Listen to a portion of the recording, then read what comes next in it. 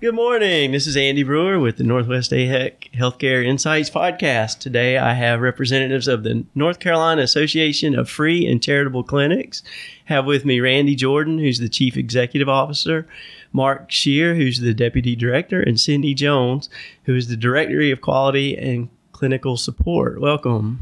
Thank you. We're glad to be here. So the thing that struck me the most was, where the money seems to give the most impact, and you have a figure of $1 equals $7.38 of value of investment. So for every dollar spent, that's $7.38 in healthcare services were provided. And that's pretty impressive because we hear about nonprofits all the time that some huge percentage of their operating budget for administration. And it looks like you guys have the opposite. You're actually serving the community with these dollars in a very, very profound and impactful way. So let's talk a little bit about that.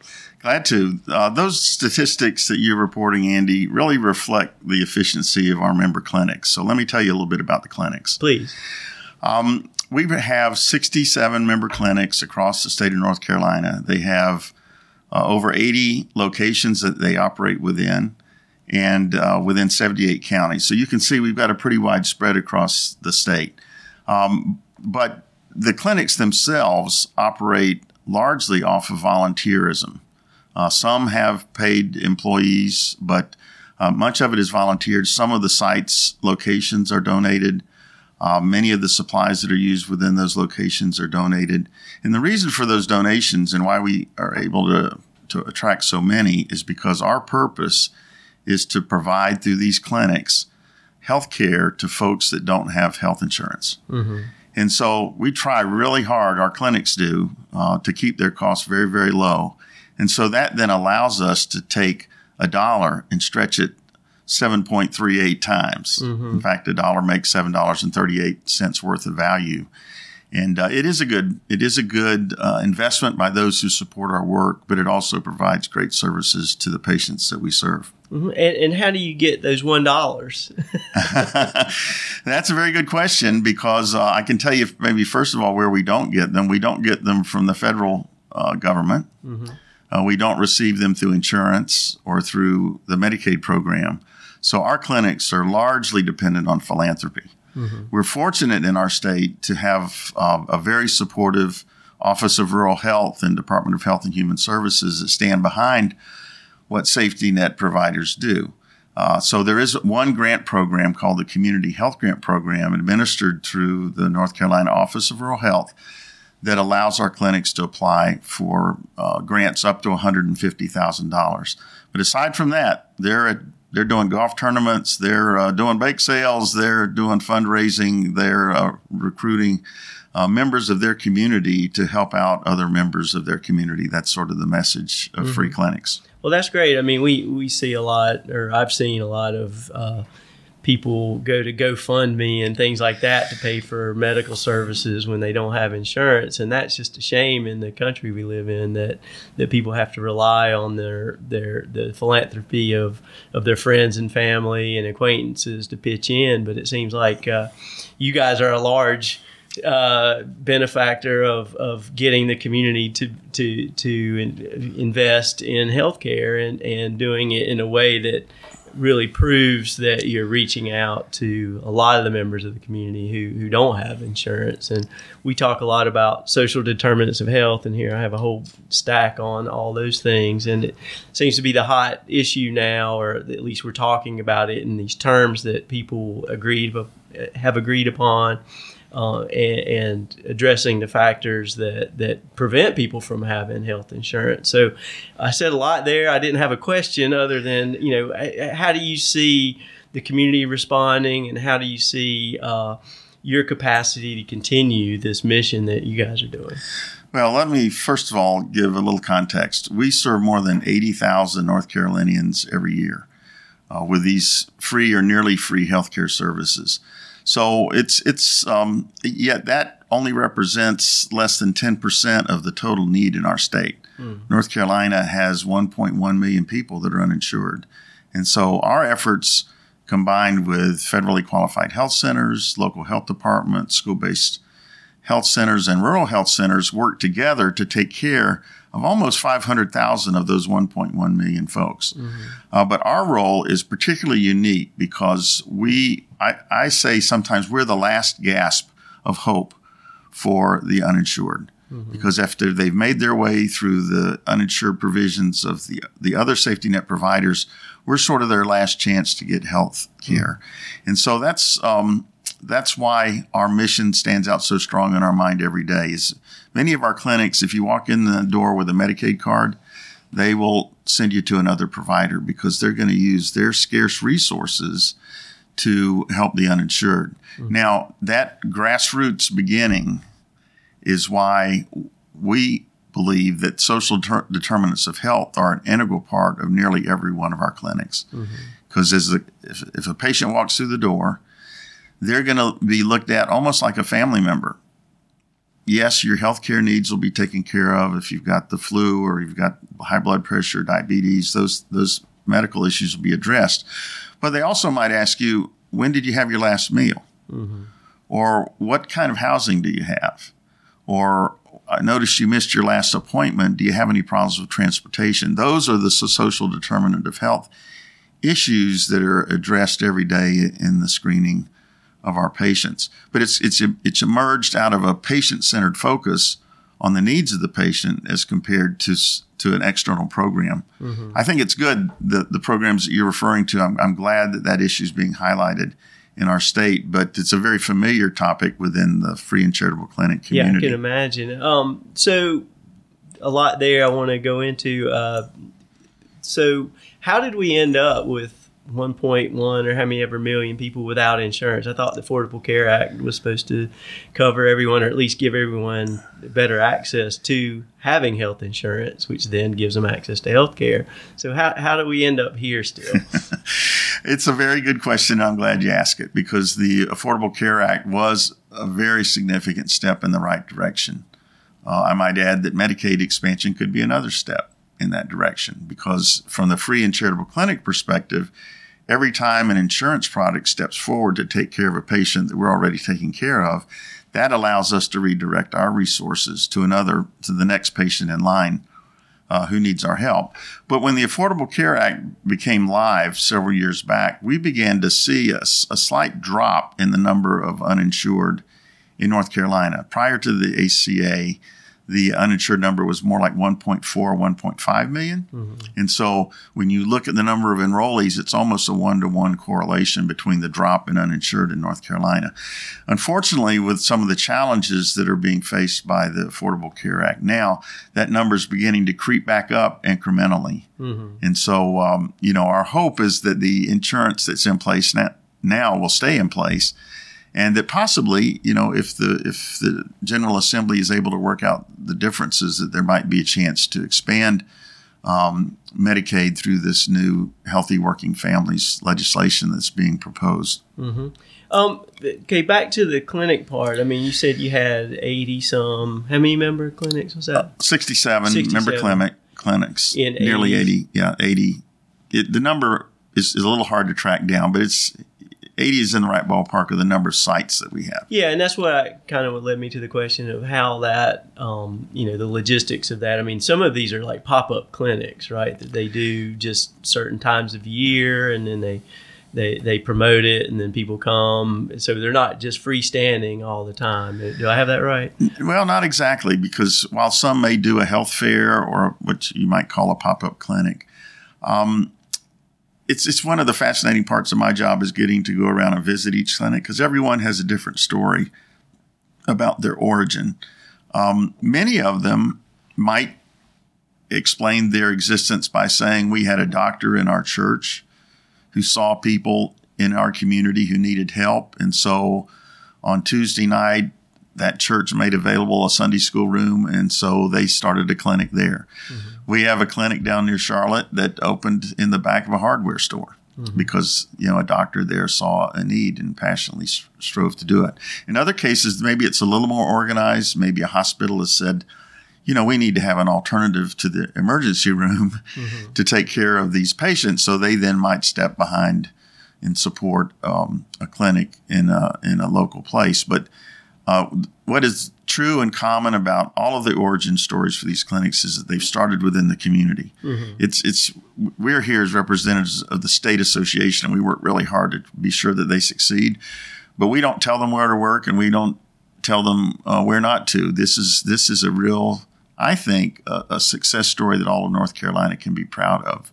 Caring for Neighbors caused nearly 80 clinics to be set up to take care of people for free. It's a pretty remarkable story. That's great. Now, if someone was saw a need in their community, and I'm thinking, the issues we have with rural health, it's a big topic here, not so much in Forsyth County, but in counties west of here, where there might not even be one primary care provider in some of these counties, and a handful of nurses, and they might be employed outside of the county. So if I'm a church member and happen to have a couple healthcare professionals that go, and then we say, well, we really need to figure out how we can serve our community. How do they get started with that? Yeah, there's several different kits and resources that are available that people could pull off the internet to find out sort of the guidelines of starting a clinic. But I would say, and our association is certainly willing to help, but I would say that this is a place where wisdom has its role. And if it happens to be a free clinic in a neighboring community, maybe there's an access point through that existing free clinic that could serve that county. So there's a chance to sort of look within your resources and see if you can help. You can look at other resources that are in neighboring communities and see if they can assist. And one more thing I would add that we're working on at the State Association is an emerging telemedicine program. It's our belief that we can extend primary care, we can extend access to specialty care, and we can overcome the transportation dilemma. All of these things are aided by a properly conceived telemedicine program. So we're in the process right now of initiating that program. It's we expect within the next year that it may be available to every one of our members. Currently, we're testing with a pilot program using a neurologist as a specialty referral to be able to work out the logistics of the telemedicine program. That's great. I mean, I think in the areas of primary care, preventative care, to prevent things from getting out of control and therefore costing a lot more, that certainly plays into that. And in mental health is a huge one too, especially for these counties that used to be either agriculturally based or manufacturing based, where that's gone away, and what filled the gap in many cases, the opioid prescription and then subsequent misuse of that. So I see that being a big win to get people access to at least someone to talk to when they're having a crisis versus showing up at the emergency room. Yeah, you're right on all those points. And in fact, there's more because the nature of free clinics is to assess the needs within their community and then find resources. Even here in Winston-Salem, there's such a great example of the Crisis Control Center, which had a lot of engagement with housing and emergency services when a resident of Winston-Salem was in crisis. But they identified a need for pharmacy services.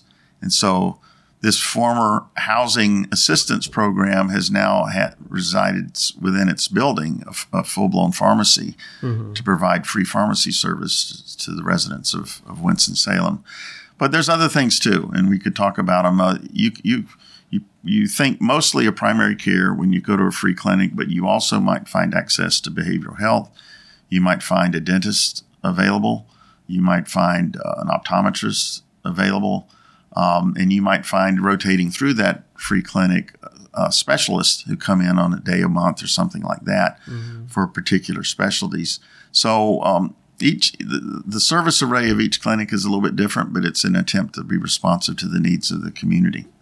Now, how do you guys go about promotion and getting people to, well, first of all, know about this, but also grow the capacity in the clinics that you have, and how do you get your word out? Well, when I first came on board at the association, one of my observations was that free and charitable clinics in North Carolina were one of the best kept secrets in the state. And I found that that's not exactly true, but it's because of the method of marketing. It's word of mouth. Many of the populations that we serve, may not be on the internet all the time. The things that they engage in may not make them as amenable to a traditional marketing campaign, but they do talk to each other, and they know where they can get free care, and they know where they can get quality care, and they know where they can be accepted. And so in most cases, our clinics aren't having any trouble attracting patients because once they're able to successfully treat one, they go home, tell their friends, and others begin to show up. Now, at the grassroots level, that sounds like grassroots right there for patients to find out. But how do you stoke the pipeline for new budding young healthcare professionals to get involved? I mean, assuming people go into healthcare because they want to help people, and when an MD gets licensed and they're out of school and now they're faced with $250,000 worth of debt, they're not really ready to give their time away for free, it would seem to me. So do you have some inroads into the training and medical education to create awareness for the clinics that are out there and how they can get involved and serve their communities? Well, it's interesting you ask, because I think it may be as many as 6. At least 5 of our member clinics are sponsored by medical schools and have students who are volunteering to work under the supervision of a licensed physician to help the poor in their community. There's one here in Winston-Salem. Eastern Carolina has one.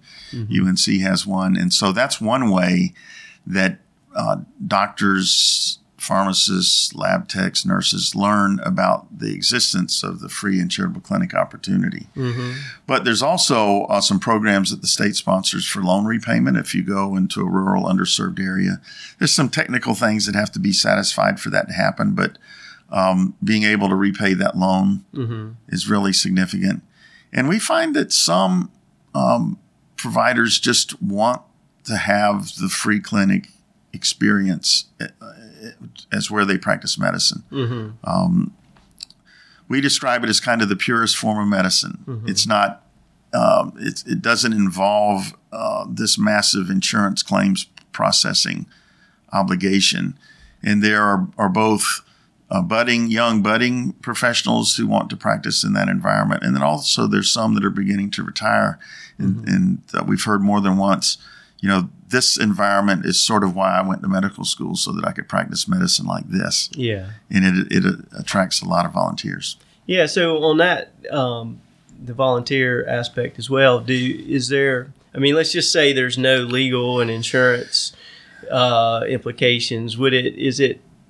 Are there environments where people who are students, let's say high school students who are interested in health careers, is there a way that they can participate and be involved in those clinics at the local level? It's a common function in our office to be a clearinghouse for volunteers who want to serve. They've identified a clinic, or maybe they've identified a geography. And our role is to refer those volunteer requests to the clinic itself, because they know whether they can accept a volunteer, and if so, in what particular role. Yeah. Do they find any legal hurdles around that? I mean, for I guess, what's the word I'm looking for? Maybe medical malpractice. Yeah, well, that, but just any kind of legalities that might prevent them from having to do that could be streamlined or something like that. I'm just thinking of, a high school student. So I think I might want to go into nursing, or I might want to be a doctor. And I really want to get a feel for what it's like to be boots on the ground in underserved areas, because we hear that term a lot about social determinants of health and underserved areas and the healthcare crisis and the lack of access to care. And it seemed like that would be the place to figure out what is healthcare in America right now. Well, you may get a little more of an answer than you asked for on this one, because my background is as a lawyer. And the issue of legal liability is one that actually in the free clinic movement, it has been addressed in some regards. In North Carolina, we have a Good Samaritan law, which provides some degree of protection.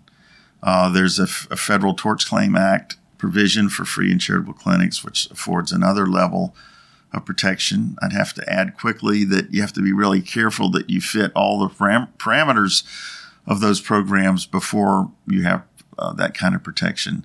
But for volunteers like you described, I think the risk of exposure is relatively small. I think people should feel free to volunteer in their clinics.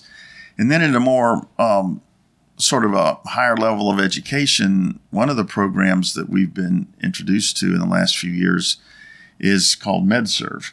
And MedServe specifically exists to take people who want to go to medical school and give them that kind of experience that you described. In fact, it's a very targeted program where a person who intends to enter med school within the next year gets a chance to work directly within the clinic. There's a small stipend that they're paid for doing so, but when you consider the value of what they deliver, it's nearly volunteerism. Mm-hmm.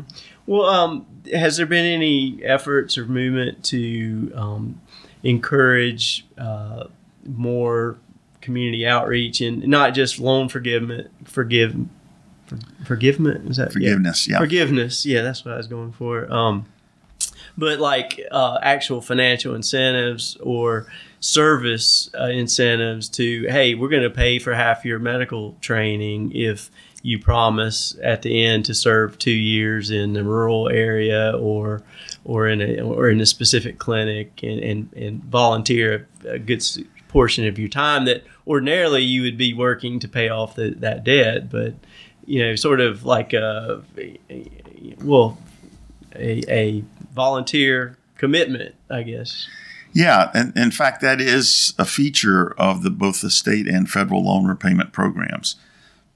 When a person applies, they're making a commitment to serve in that environment for some number of years. Mm-hmm. And so long as they meet that requirement, then a portion of their expensive medical school or whatever school they went to can be repaid.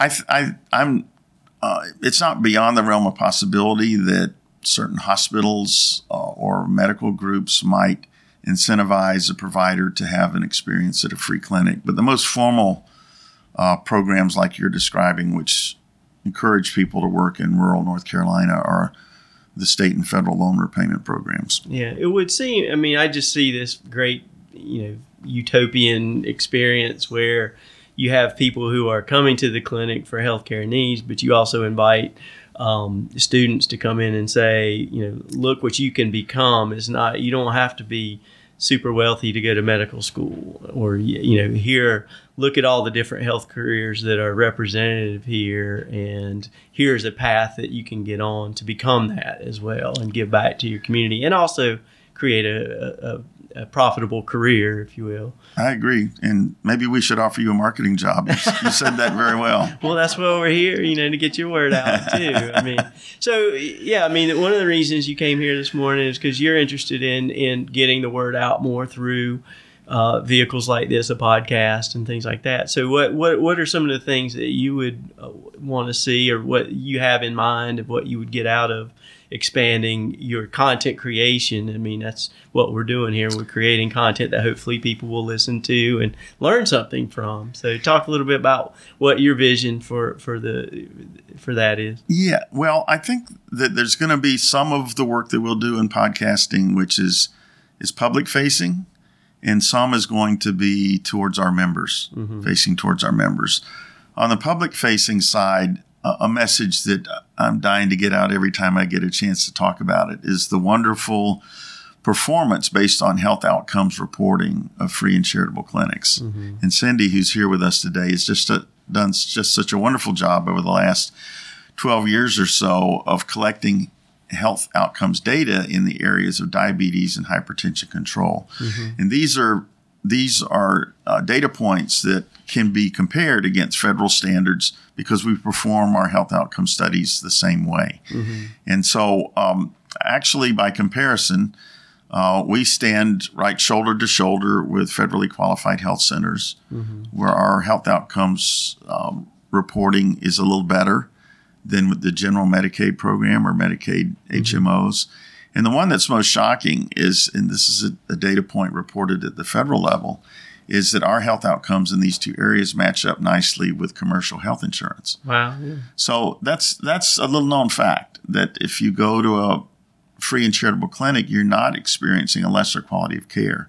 In fact, in some cases, you may be finding a preferred quality of care. Mm-hmm. So that's a good public-facing message that we would like to get out through this format. Mm-hmm. And we thank you for giving us the chance to experience it firsthand. But what brought us here to the original conversation with you is that we have a funder that has shown interest in us expanding our distance learning programs. Mm-hmm. So we've done webinars and things like that, but I understand from our interactions with Northwest AHEC folks like you that this format is becoming one of the most accepted ways of learning, maybe better than a webinar where you're sort of presenting slides and someone's speaking to you. Mm-hmm. But this less formal way to communicate information is interesting to people and causes them to pay attention. And so we have a desire to improve the training that facility that we have for our members. And we are contemplating possibly a monthly podcast that would allow us to target specific topics, bring in a subject matter expert, and have a conversation just like we're having today. Yeah. And we believe that then made available as a training tool to our members would be a very powerful thing. Yeah, I think so. I mean, the power of conversation and the fact that you can time compound, like you can do other things with your headphones on and listen to a podcast and even put it on 2x speed and listen to the chipmunks deliver the content. But I think it's a growing medium, and I think that it's being noticed, and every old media company has jumped in, feet first into the podcasting realm. And I think for an educational medium, it works because you can go in much greater depth. And you can kind of capture the tone and the inflection a lot better than you can in a pre-recorded video, let's say, where you're halfway paying attention. We all know how that goes when you're looking at a video and you got your phone there and you got other things you have to do. So it does capture your attention, I think, a lot better. So. Yeah, we see this as a nice addition to our communication plan. Mark Shearer, who's here with us today, oversees an array of things that we do to try and help our members communicate out their message. We've prepared a professional video, a professional brochure that coincides with that video. We have templates that allow our members to produce like a poster which has info facts on it. Mm-hmm.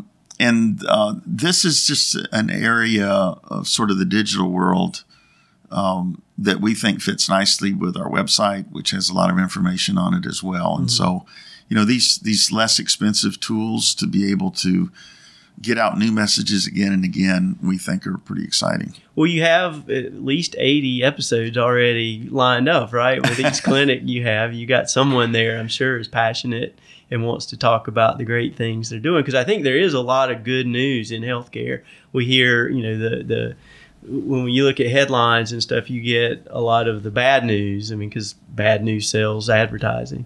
But there's a lot of good stories, and I think I shared it on the previous podcast about some of the gains in healthcare in underrepresented communities that are showing some great signs of improvement. Now, compared to other groups, maybe there's still some lag there, but if you look at just the past to the now and what's going on, there's been some significant gains. I'm thinking like, death rates are down for cancer and diabetes and some other categories in, say, African American population and things like that. So I love to hear good news. I'm an optimist, and I listen to things that share those things, but it's so rare to find these days. So I think that you have a great story that you need to get out. So I encourage you to get started, on this project. Well, you just gave us another idea of interviewing each of our members. That's a fascinating thought.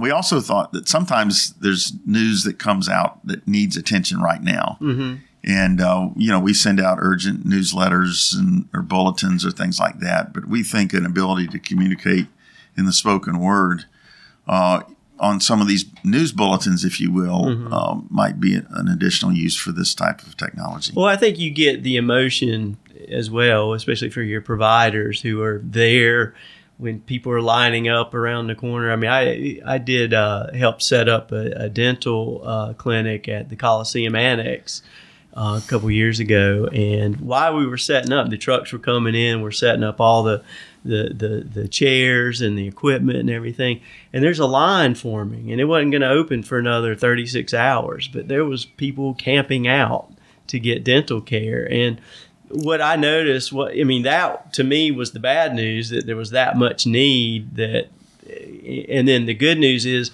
the emotion, the excitement of those who were there, not only to be a part of setting up, because we're not, some of us aren't healthcare trained, but we're, able-bodied and able to come help set that up. But the providers who were showing up to do it were just, the light that were shining from their auras were great. And it was just good to see that energy's there. And it's hard to capture through, a written down press release or something like that. But when you can get them in front of the microphone and engage them like we are today, I think that good news will come out.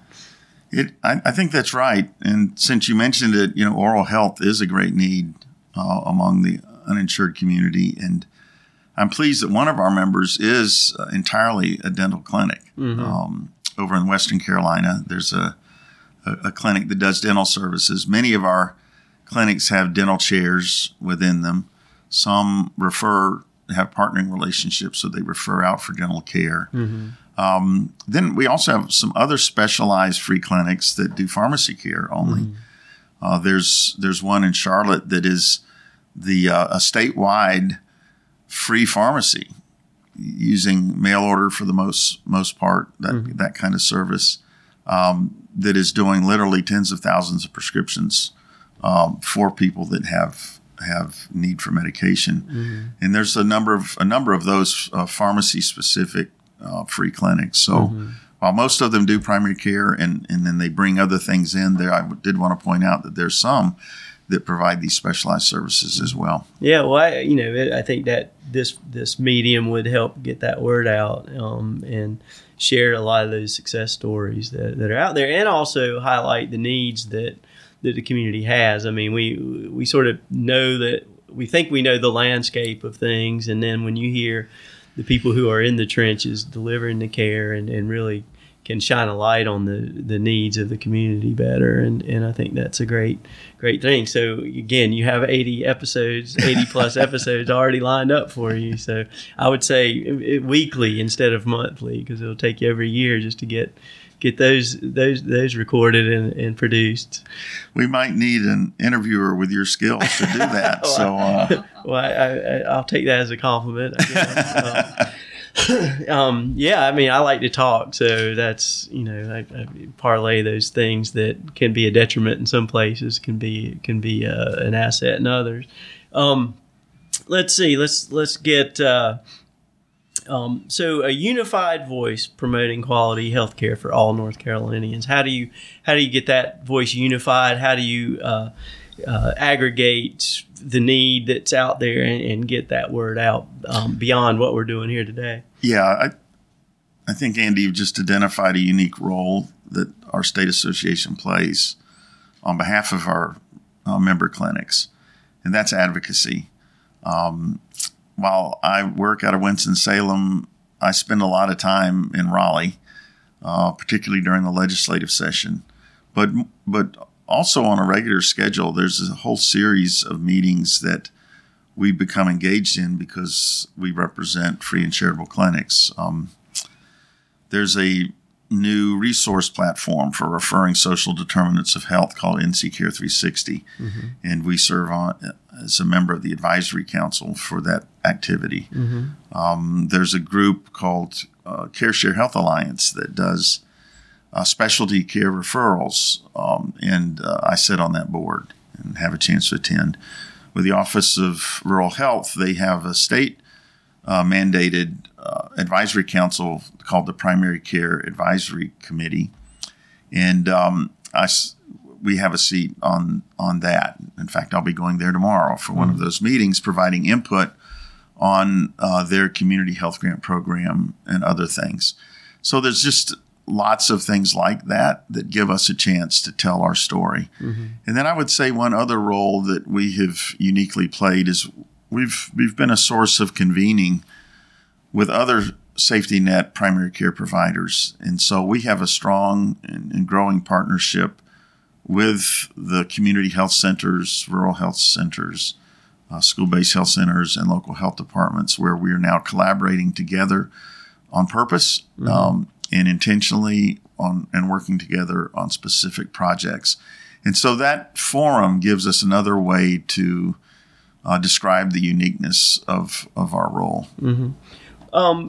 So, the terms local and community-based and volunteerism and charity, it doesn't seem like there's a volume issue. It's just more of a distribution issue. I mean, we're very lucky in Forsyth County. I'm sure like Mecklenburg and Wake and some of the larger counties have an abundance of people willing to volunteer and to donate money, and then may not be the case out in the rural area. Is that some of the things you look at? Is how do you take that capacity and translate it into deliverables and to create those great health outcomes that you mentioned earlier?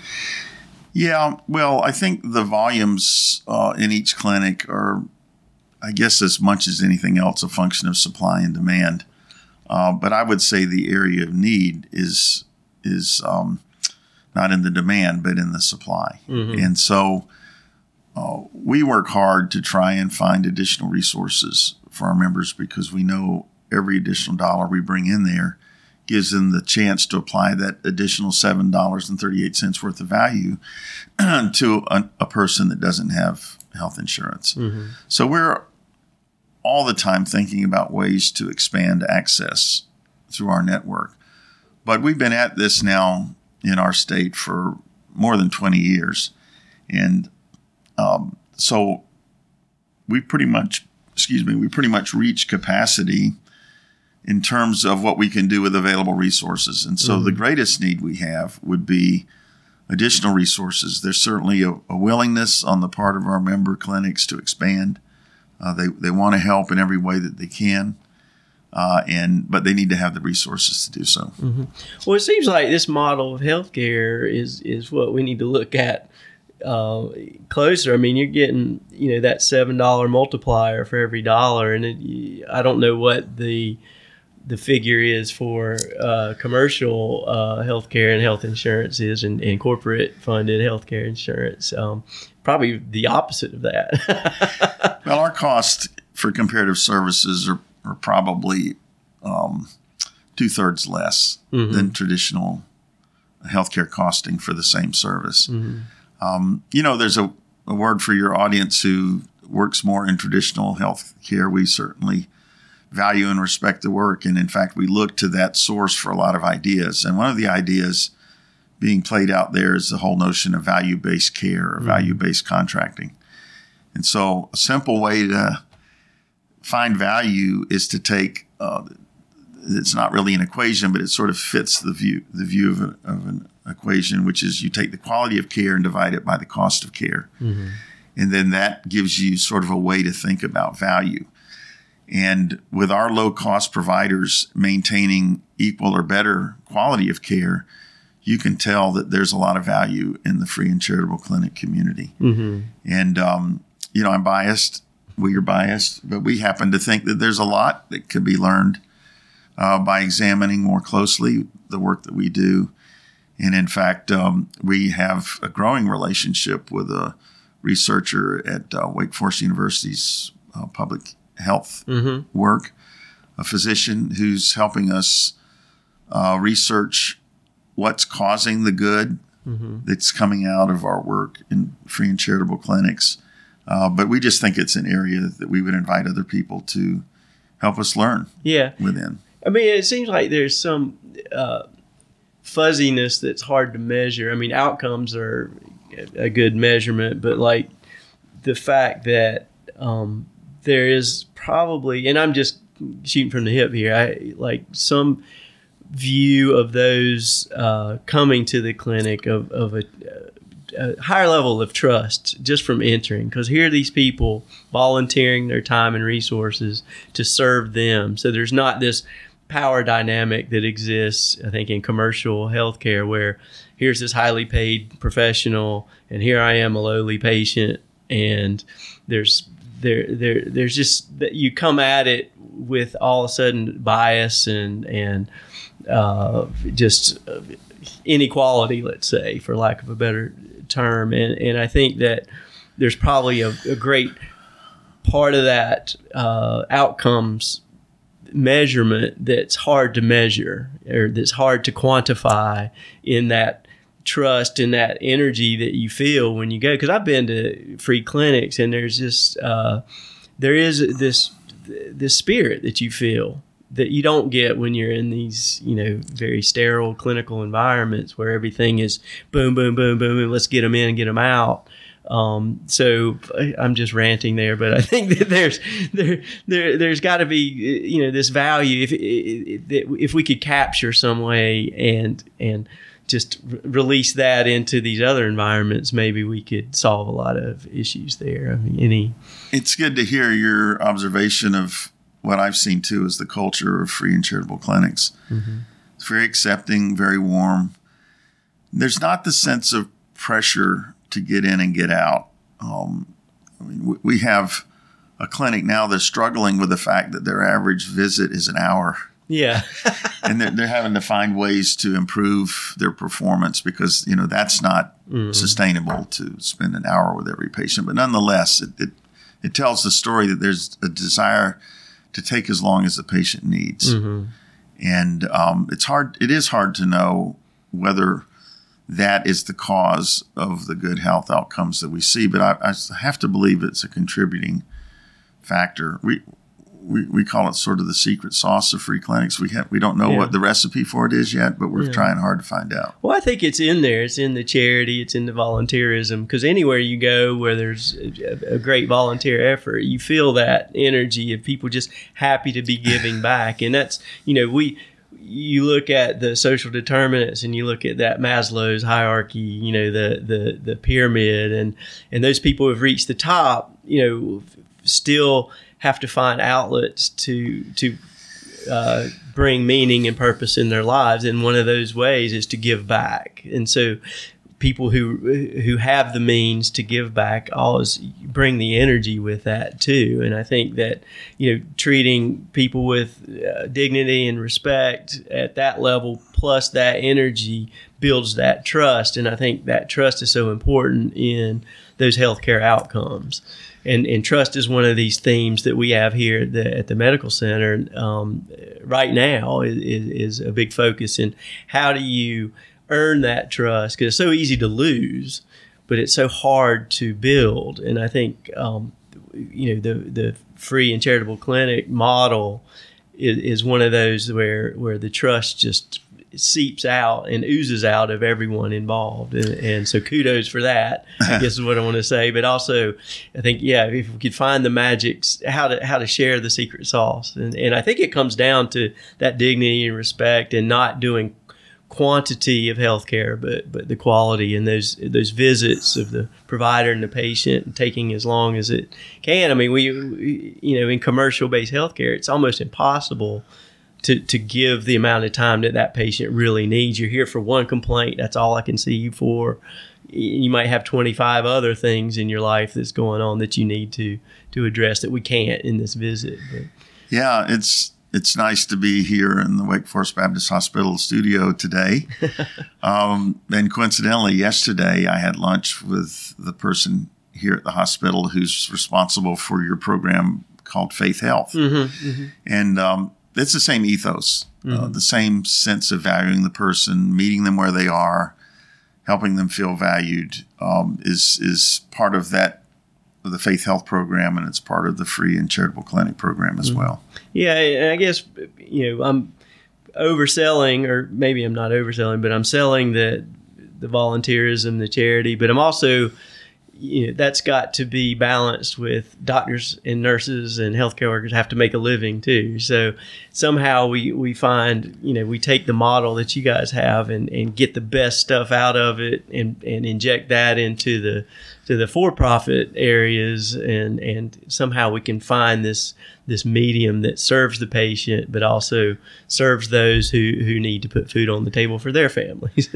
Well, one of the areas where I think all boats can rise together, to use that euphemism, is in the area of appropriately treating people in an appropriate setting. Or another way to say it is to eliminate waste or overuse of the healthcare system. And so a big theme in free and charitable clinics is to reduce emergency department utilization and hospital readmissions. And just to tell a quick story, there's one of our clinics in Jacksonville, North Carolina, has entered into a relationship with Onslow Memorial Hospital where they decided in their design to work more closely together.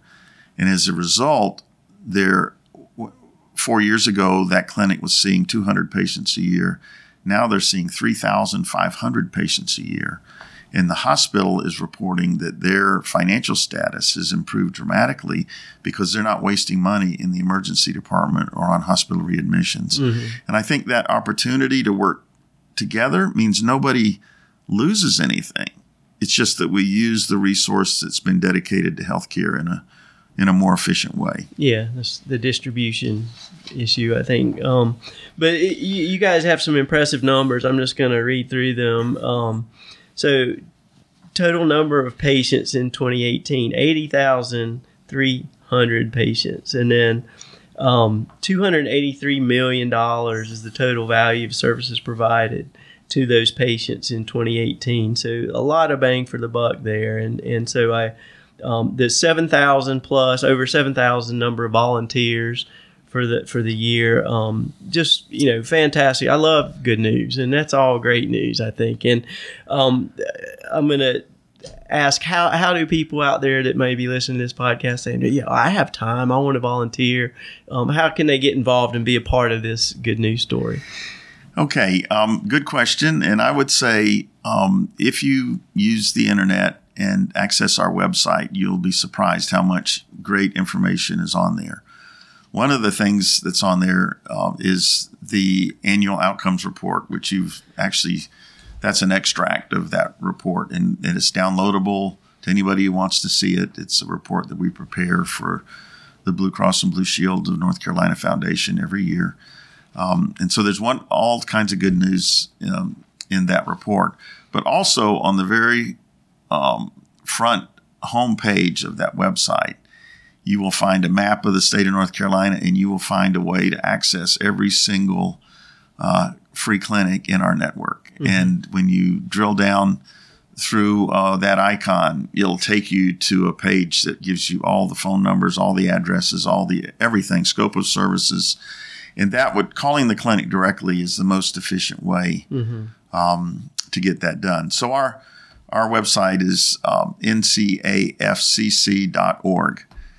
www.ncafcc.org, and there's a lot of good information right there. Yeah, I was going to make sure you got that in there. So ncafcc.org. There is a donate button I noticed on there. So there is. So people can go there and donate directly if you feel so inclined, but also like Randy said, look up that map. It is an impressive map. There's dots all over the state, and locate the one nearest you and see how you can get involved. Anything else you would like to share with our listeners out there? Well, I think thank yous sometimes are in short supply, but not with us. And I wanted to thank our sponsors. I mentioned one already, the Blue Cross and Blue Shield Foundation. Kate B. Reynolds Charitable Trust right here in Winston-Salem has always been a tremendous supporter of our work. We've now added the Leon Levine Foundation and the Foundation for a Healthy Carolina, and we're thankful to them. And all the other folks that step forward, like the Office of Rural Health, to bring resources to our association or to our clinics. But today I want to especially thank you because you're teaching us through this experience how to bring a new resource into play for us. And it's been great to spend some time with you. Well, I appreciate y'all coming. I'm happy to help out. And I just want to say that Northwest AHEC, which is also accessible at northwestahec.org, is also, we support you through use of facilities and your annual meetings and consulting through helping you get up to more speed with your distance learning and this endeavor with podcast content creation, that kind of stuff. And I think we're looking for other ways to work together as well as partners in the future. So again, I appreciate your time. Randy Jordan, Chief Executive Officer, Cindy Jones, Director of Quality and Clinical Support, and Mark Shear, Deputy Director. Thank you for your time today, and I look forward to more good news. We'll have you back. Thank you. Thank you.